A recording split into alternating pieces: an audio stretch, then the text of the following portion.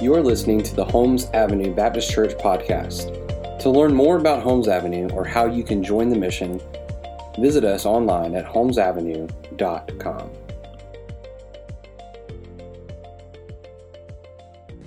Amen. You may be seated. Good morning, everybody. Again, good to see everybody. Those of you here with us at Holmes Avenue and those of you joining us online, glad to have everybody here with us today. I just want to remind you during this time, if you would like to give generously to the mission and working of what God is doing here at Holmes Avenue, those options are there on the screen for you. But we really just want to encourage you to continue to seek the Lord about ways in which you can be giving and to give generously during this time, this season of what we celebrate with Operation Christmas Child, this season of joy, the good news, great joy that we're about to enter into in the coming weeks with Advent, leading up to Christmas and remembering what God did for us by sending His only Son to come on our behalf. And so I want to encourage you to prayerfully consider how you can be doing that. And if you are, praise God for it. But if you aren't, maybe there's some ways in which you can be praying of how you could be giving generously. I want to bring to your attention, if this is your first time with us or first time in a while, we have been journeying through Paul's second missionary journey in our mini-series through the book of Acts. And we've got this week, we've got next week, and then we'll take a break and go into our Advent series, The Promise. So that is coming soon. But we are now in this next to last week looking at Paul's second missionary journey. And as we're doing that, I want to ask you, have you in your life as a follower of Jesus, since coming to faith in Jesus, have you ever had a person come alongside of you and teach you, disciple you is what we would call it? Have you had that person? Maybe there's been multiple people in your life that have done that, and they've taught you lessons that they've learned throughout their time of following Jesus. I can think for myself personally, there's a few men that roll off of my tongue that were pastors in the ministry that very early on in ministry took me under their wing to teach me what it means to follow Christ and also to pursue ministry. One was Eddie Willis, who was the pastor at Friendship for years that married Miranda and I. He took me alongside of him under his wing very early on and taught me what it means to love and follow the Lord and also contribute to the work that He's called me to. And I got to witness him and see the things in which he was doing in the ministry that I got lessons from. Another person that did that throughout my time was a man named Chuck Mayo that was at Northwood Baptist. And Chuck took me and Adam Spurlock and some other guys under his wing and discipled us through a period of time. And then the other person was Adam Spurlock while I was at Restoration. And every single one of these men in different time periods were showing me ways in which they were following the Lord, and I was able to watch and learn from their example. So I'm curious if you've had someone like that in your life. If you would say no, I want to encourage you when we are finished with the service today to talk to Pastor Walter and I so we can talk with you about what it means to be discipled and we can get that started for you. But I think about that in the context of what we see with this passage today. Here we are looking at this message, this section of Scripture, Acts 17, verses 16 through 34. You see it there on the screen, and I've entitled it Lessons from the Mission. And as we saw last week, Paul has left Silas and Timothy in Berea, and he sailed off to Athens. And here now, while he's in Athens, he has now sent for them to come and meet him. But we pick up here while he's waiting what happens. Now, this is a little bit of a lengthier passage, so we're just going to dive right on into the text. I want to ask you to stand for this, and we'll get it as it comes. But before we do that, will you join me in a word of prayer? Father in heaven, Lord, we are so grateful for you. We're thankful, God, for this day that we have to celebrate these collection of shoeboxes, Lord, to celebrate what you've done through your church here at Holmes Avenue and the generosity here, Lord. It's such a beautiful display, a tangible expression right here in front of us. God, we thank you so much for Brenda and her leading. God, we thank you so much for all the volunteers that even yesterday came out and packed these shoeboxes. God, we thank you, Lord, for where these things are going to go forth. God, we thank you, Lord, that we're able to do this because we have seen grace and mercy given to us by you through your love, sending your Son Jesus to die for us. And the joy of this season that we're entering into, to reflect upon your coming and what it means for us ultimately through your death and resurrection. Lord, I pray over this time now as we open your word, God, that you would be glorified during this time. Lord, I pray as always, Lord, that the meditations of my heart and the words of my mouth would be pleasing unto you. May you increase, may we decrease, and you have your way in us today. We pray this in Jesus' name. Amen. All right, we will learn from this passage today, I would say greatly from this passage, lessons of Paul's time spent in Athens, and the lessons by which we see that we can learn to apply to the mission that God's called us to today. So with that said, I hope you're taking notes. The first point is to walk in step with the Holy Spirit. Walk in step with the Holy Spirit. Verse 16 of the passage reads, "Now while Paul was waiting for them at Athens, his spirit was provoked within him as he saw that the city was full of idols."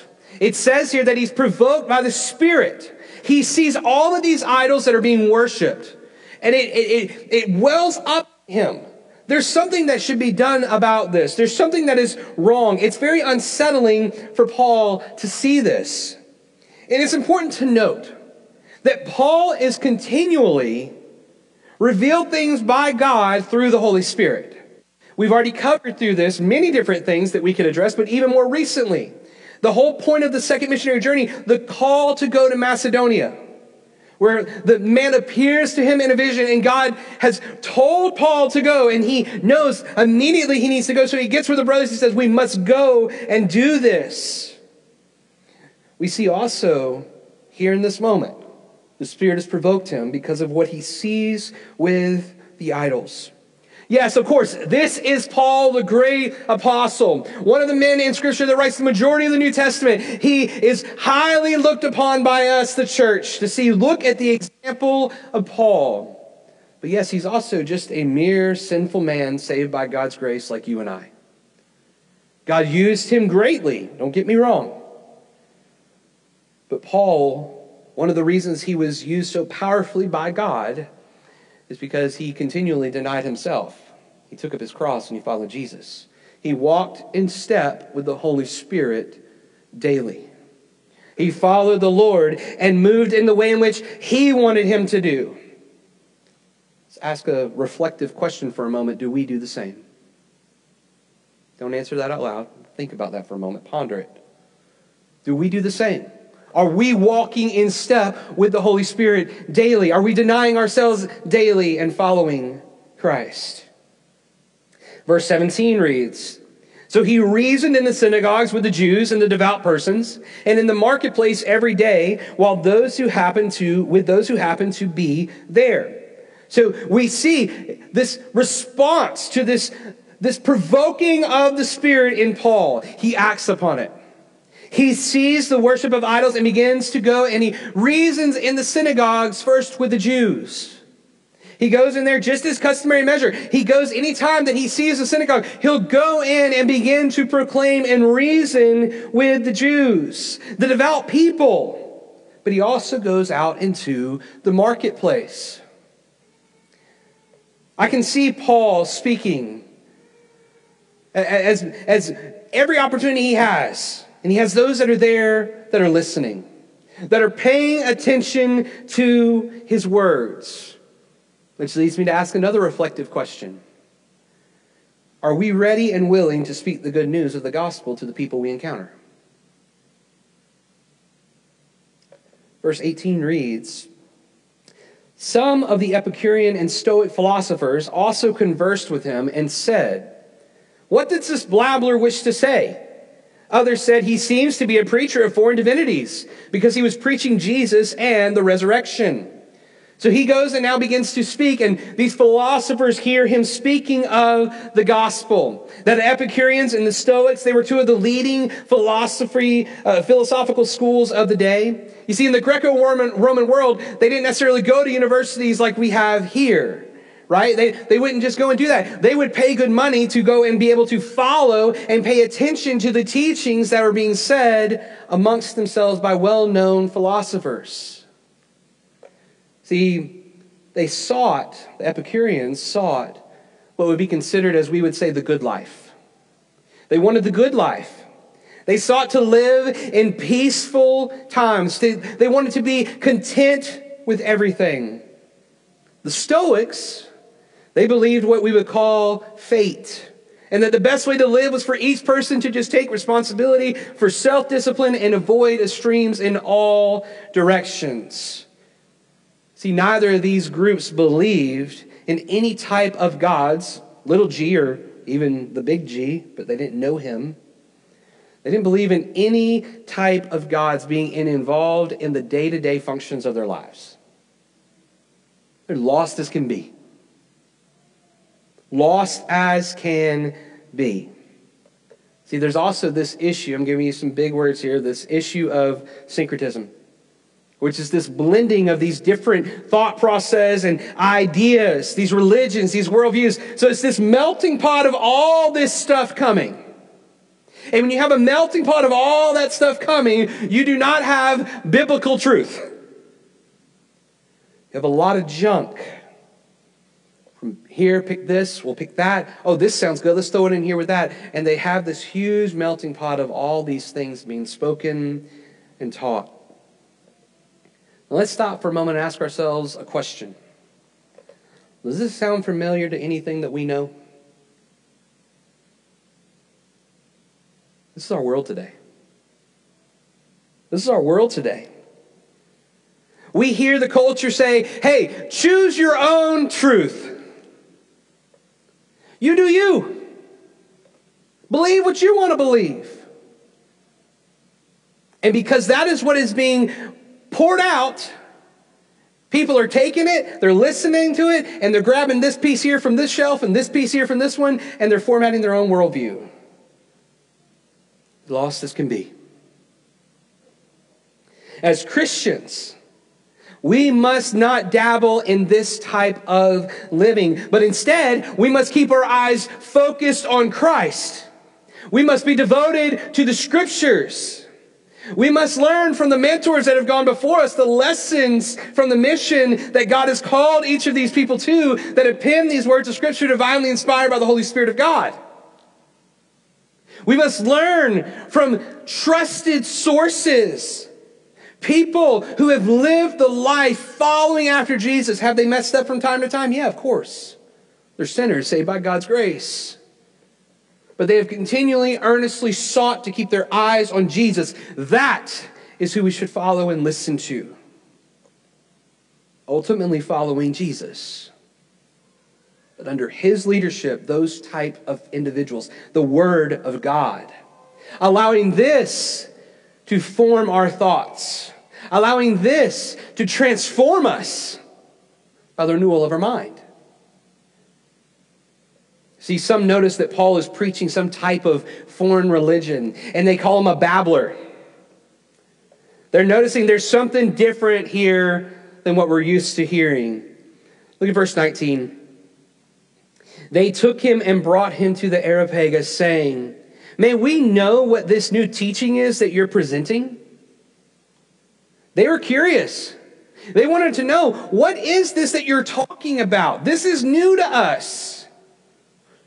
So in a sense, that's good, right? They wanted to hear what this was that he was saying. They were curious. Look at verses 20 through 21. For you bring some strange things to our ears, and we wish to know, therefore, what these things mean. Now all the Athenians and the foreigners who lived there would spend their time in nothing except telling or hearing something new. So here they are at the Areopagus, which is translated the hill of Ares or Mars. It's where we get Mars Hill. And so he's there, and this idea of they would come and they would gather to hear all of these different things. So Paul's there, and they've asked him, tell us what you're talking about. What does this mean? And we know from Scripture, you ask Paul to do something like that, Paul's going to give you the gospel. See, Paul's walking in step with the Holy Spirit. While he's there in Athens, he's awaiting them to join him. Waiting on the brothers to come and join him. And in this moment, God provokes him through the Spirit to show him, hey, pay attention, Paul, to what's going on right now around you. So Paul walks in step with the Spirit and follows through. See, these people want to know these strange things that are being taught, and Luke informs us that these people would spend their time doing nothing but explaining new things that they've heard. And it's the prime time for Paul. So he's ready. I want to encourage you, church, walk in step with the Holy Spirit. If you have questions of how to do that, talk with us afterwards. We'll help you. Secondly, not only do we walk in step with the Holy Spirit, but we need to know our context. Know your context. This is a very applicable type message today. Know your context. Verse 22 reads, so Paul, standing in the midst of Areopagus, says, men of Athens, I perceive that you in every way are very religious. So he begins his proclamation of the gospel to say, hey, I've paid attention when I got here and I noticed some things. I perceive that you guys are very religious. Which goes into verses 23. First we'll go 23. For as I passed along and observed the objects of your worship, I found also an altar with this inscription, to the unknown God. What therefore you worship as unknown, this I proclaim to you. See, Paul is being very careful to pay attention to his context. He's noticing that as he sees the worshiping of these idols, he sees this altar that says to the unknown God. And for Paul, he knows the one true God. You see, he's very aware that these people that are around him are worshiping false idols. They have no idea of who God is. These Gentiles, they have no clue.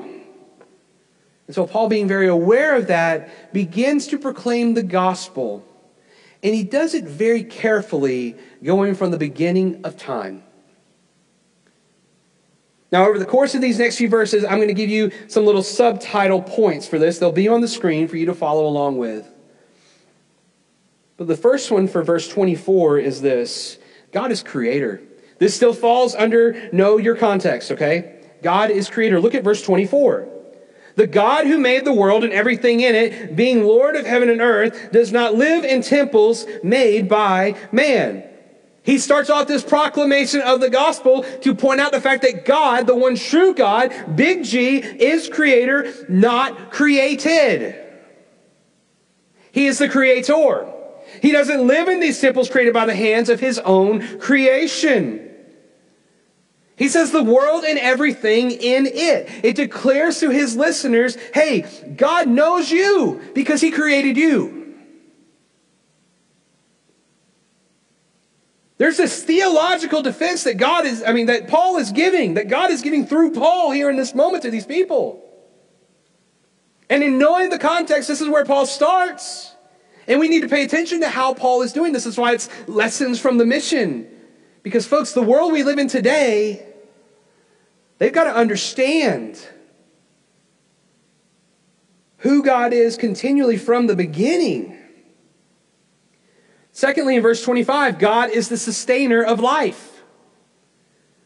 God is the sustainer of life. Verse 25 reads, nor is he served by human hands as though he needed anything, since he himself gives to all mankind life and breath and everything. See, there's no need to believe that God needs something from his creation, doesn't need anything from mankind. He isn't in need of anything because he is the one who created and gives everything. So he is the sustainer of life. He's the creator and sustainer of life. Verse 26 points out the fact that God is ruler of the nations. God is ruler of the nations. Verse 26. And he made from one man every nation of mankind to live on all the face of the earth, having determined allotted periods and the boundaries of their dwelling place, beginning with Adam. God has made mankind from every tribe, every nation, every tongue. The multitude of ethnicities and diverse people are all a part of God's design. Now, when Paul says they're having determined allotted periods and the boundaries of their dwelling place, there could be a little bit of confusion there, a little bit of scholars agreeing and disagreeing on two different things. It could be the fact that some believe that it can reference his sovereignty over seasons and borders between habitable regions and wildernesses. That comes out of the Psalms. Or God's sovereignty over the rise and fall of nations and the boundaries between them, which comes out of Deuteronomy. Either way, this points to God's sovereignty. God is the creator, he's the sustainer of life, and goodness gracious, he is sovereign over the world in which he created. Verse 27 points us to the fact that God is knowable. God is knowable. What does that mean? Verse 27, that they should seek God and perhaps feel their way towards him and find him. Yet he is actually not far from each one of us. See, here Paul's beginning to get to the heart of the matter in his proclamation of the gospel. Recall what I stated earlier about those philosophers, right? They believed that their gods were detached. The gods were detached from every bit of day-to-day daily living. Yet here, they hear this is a God, the God, who knows them and can be found by him. That's very interesting for these people to hear. It's very interesting for the people that we engage with that are far from God but close to us to hear today. Because there Paul says, perhaps they feel their way towards him and find him. What does that mean? Well, it's this image of like a blind person walking through trying to find things and groping after things to find their way. And see here in this, Tony Merida in his commentary points out the fact that in the wording there, the word that he uses there, it points to this idea of the same type word that Homer used in the story that he wrote about the Cyclops, the one-eyed Cyclops. And this one-eyed Cyclops, his eye is taken out and therefore he cannot see, so he begins to grope around to find his way. Why is Paul pointing this out to these people? He's pointing it out to them to tell them, hey, you can find God, but it's as if you're walking around as a blind person trying to find your way because you're blinded by your sin. You're blinded by your sin. Mankind is blind in their sin. Without God, we go through this life searching blindly. We try to find hope and need to sustain us and give us life through worldly things, and all they do is leave us empty and longing for more. Yet God is the one who can give every bit of what we need. If you recall the story of the woman at the well, she's coming to the well and Jesus is telling her, what you need is only what I can give you, living water. All of this is to say that God can be found because he is near. God is also the Father of humanity, verses 28 and 29. God is the Father of humanity, verse 28. For in him we live and move and have our being. You see, here in verse 28, Paul begins to quote some other philosophers at the time. Here he's quoting Epimenides of Crete. He wrote of the nearness and sustaining power of God. But secondly, he also quotes Erastus, a Stoic author who wrote of man's creation in the image of God. Because that second part says, even as some of your own poets have said, for we are indeed his offspring. See, why does Paul do this? He knows the context in which he's speaking to, and he's helping bring out sources to bring these people to understand who God is. Look at verse 29. Being then God's offspring, we ought not to think that the divine being is like gold or silver or stone, an image formed by the art and imagination of man. See, here in 29, Paul's referring to our likeness to God in the sense that we are created beings in his image. Paul's arguing is that for this reason, we cannot think that God is made in gold or silver or any created imagination of man. It's important to note that Paul has been able to do what he's doing here in these verses time and time again in his accounts with people. What do you mean, Pastor Brian? Well, a couple weeks ago I referenced this passage. I'll reference it again. 1 Corinthians 9, 21 through 23. To those outside the law, I became as one outside the law. Not being outside the law of God, but under the law of Christ, that I might win those outside the law.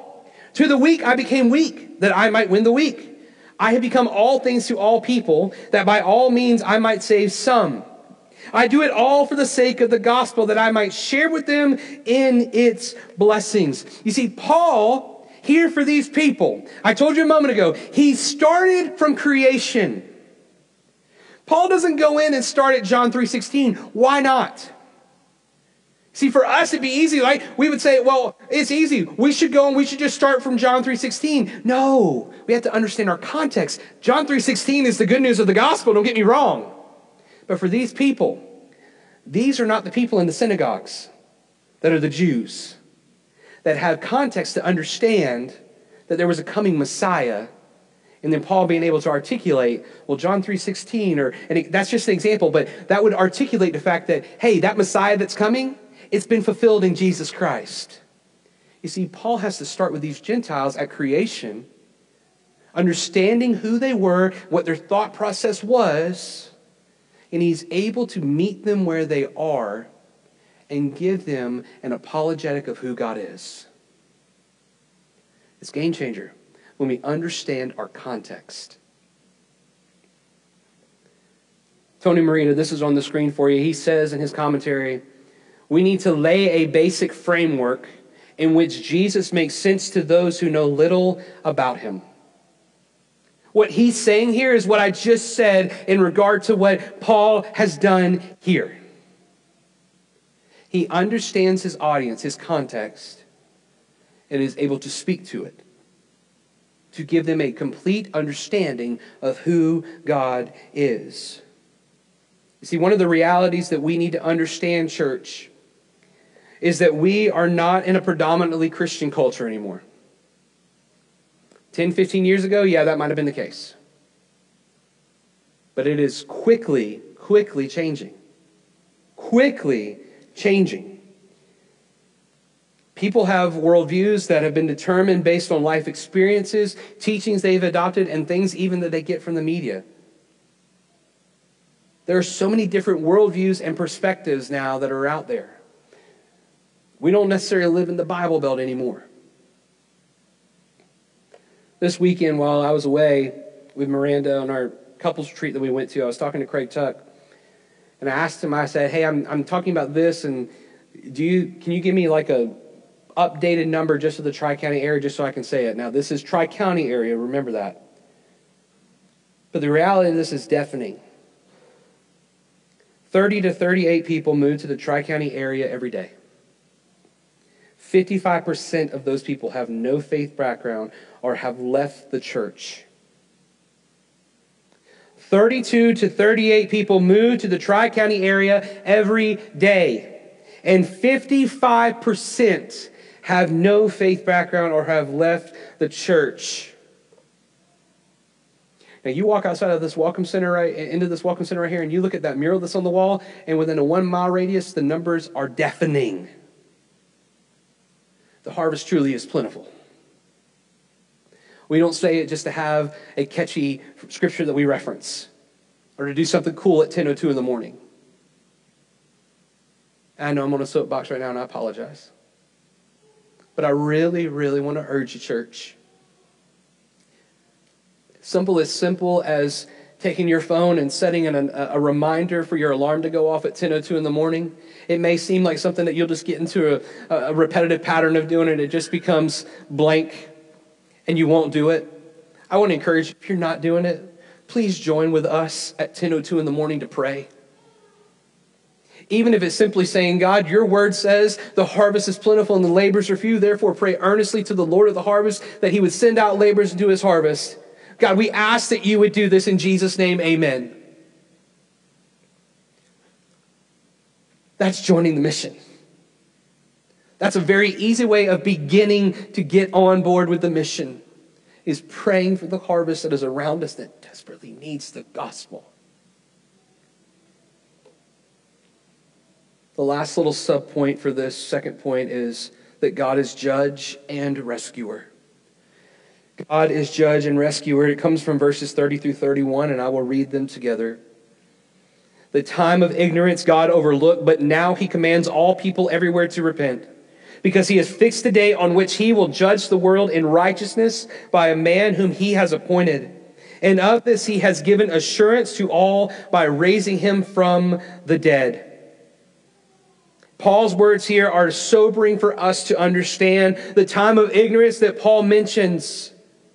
The time has come where that is now past. There has been revelation by God given through creation. General revelation. We walk outside and we see the handiwork of God. I remember yesterday sitting on the balcony yesterday morning after the storm had passed and looking out at the ocean and being able to see that beautiful horizon and seeing the sun over to my right-hand side start to break through the clouds. And being breathless there in that moment to say, wow, God, look what you created.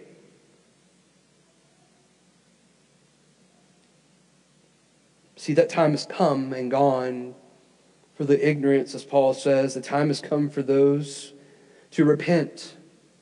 Because just as we just read in verse 31, he has fixed a day on which he will judge the world in righteousness by a man whom he has appointed, Jesus Christ. And of this he has given assurance to all by raising him from the dead. God will judge at the appointed time. Those who are not saved will be separated from God forever and will suffer in hell. It is hard to understand and grasp, but it is the reality and truth of the Bible. People that we know and love are lost. And they desperately need the gospel. They need Jesus. And we are commanded by God to proclaim the good news to them.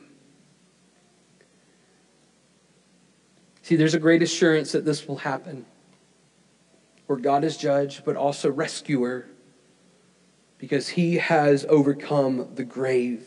He paid the price for the sins of all mankind, and he has defeated the grave and resurrected from it and has ascended at the right hand of God, where he will come back on that day.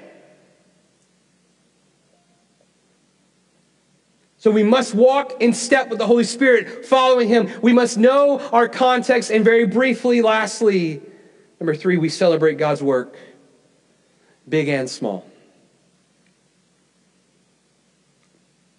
I just want to say something about that before we look at these verses. That big and small, that's there for us to understand by our own perceptions.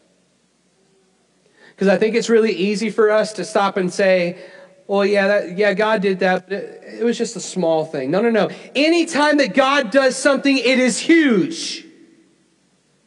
Because he is moving and he is working.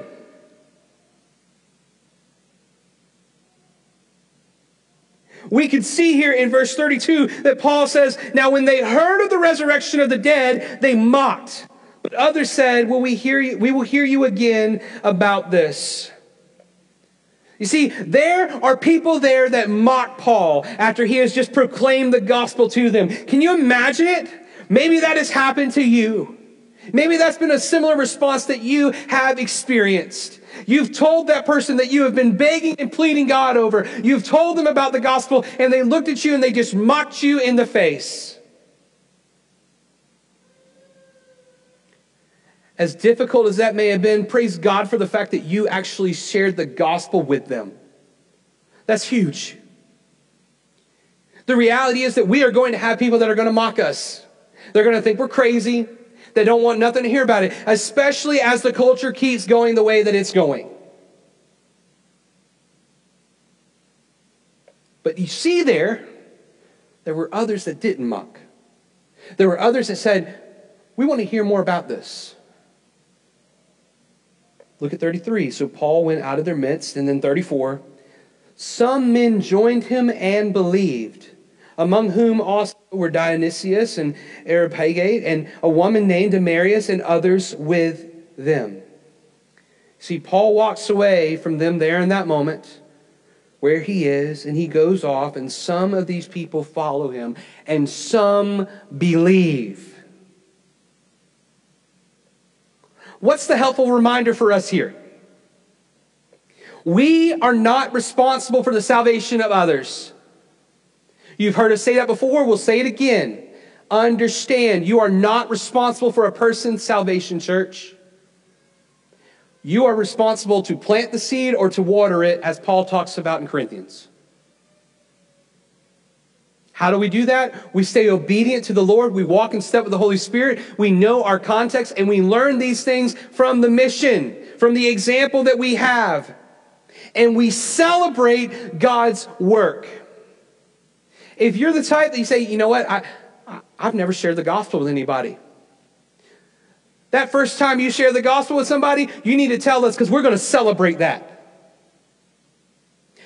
You may say, well, Brian, I've shared the gospel before, but man, there's this one guy. I know desperately he needs to hear the gospel, but I am terrified to talk with him about it because of what his response is going to be. Prayerfully, we will pray that you have the boldness to go and proclaim the gospel to them, and we will celebrate the fact that you did that. We are commanded to proclaim and demonstrate the gospel, period. I've already said it. We're going to be mocked. There's no way around it. We will have others that do not profess Christ. But they may say, you know what? I'm not interested in that right now, but maybe we can talk more about that in the future. That's a win. That's a win. Because you were obedient to follow Christ. And then we may actually see people come to faith and repent and believe because somebody at some point in time planted. Somebody at some point in time came and watered. And there in that moment while you're with the person, God gave the growth. And you got to be there to witness it. I just want to close by asking just a couple of things. What did you learn from Paul's account in Athens? Just think through that. Maybe jot a note of that. Go home this afternoon, eat your lunch, sit there and watch some football, but maybe pull out your journal and say, you know what? What did I learn from that today? The other thing I would ask you is, where are you on the journey yourself? Have you chosen to truly join and engage the mission? Because our prayer and what we see God moving and working and doing is that we will see through the working of His church the fulfillment of the Great Commission in this generation. And the only way we're going to be able to do that on the mission is by loving Him and loving people. Are you intentionally doing this? Or are you intentionally holding back? And if you're holding back, my question is why? And I want to encourage you. Be a student of the circle of accountability where God has placed you. Examine it. Study it. Know the context of where you are. And ask God to use you to be bold. To step out. To begin relationships. To engage with people. To proclaim and demonstrate the gospel. Worship team is going to come forward in just a moment. I just want to take a moment for us to stop and reflect. I'm going to be quiet in just a moment. Maybe there's something that you just want to journal right now. You want to make note of. You want to ask God, Lord, what is it that you're wanting me to do next? So I'm going to leave it quiet for a moment for reflection. And then I'll pray for us, and our worship team will lead us in the closing song. Great Are You, Lord, one of my favorite songs. During this time, if there's something you need prayer for, there's something you have questions of, and you just can't wait, I'll be here available. Pastor Walter's here available. We want to help you. We want to celebrate with you. So let's pray and ask the Lord how he wants us to respond. Will you join me?